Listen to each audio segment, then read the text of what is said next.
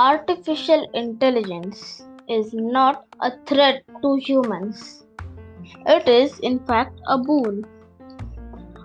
Artificial intelligence is, is defined as intelligence demonstrated by machines. Its main concept is to replicate human intelligence into machines.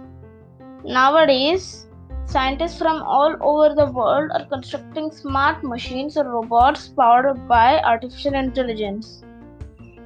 Artif- it, it would have a low error rate compared to that of humans if appropriately coded. They would have incredible accuracy, speed, and precision. Hostile environments won't affect them. Thus, they'll be able to complete dangerous tasks like space exploration and, needless to say, will endure the dangers that may be life threatening for humans. They can replace humans in repetitive, tedious tasks and many hard places of work.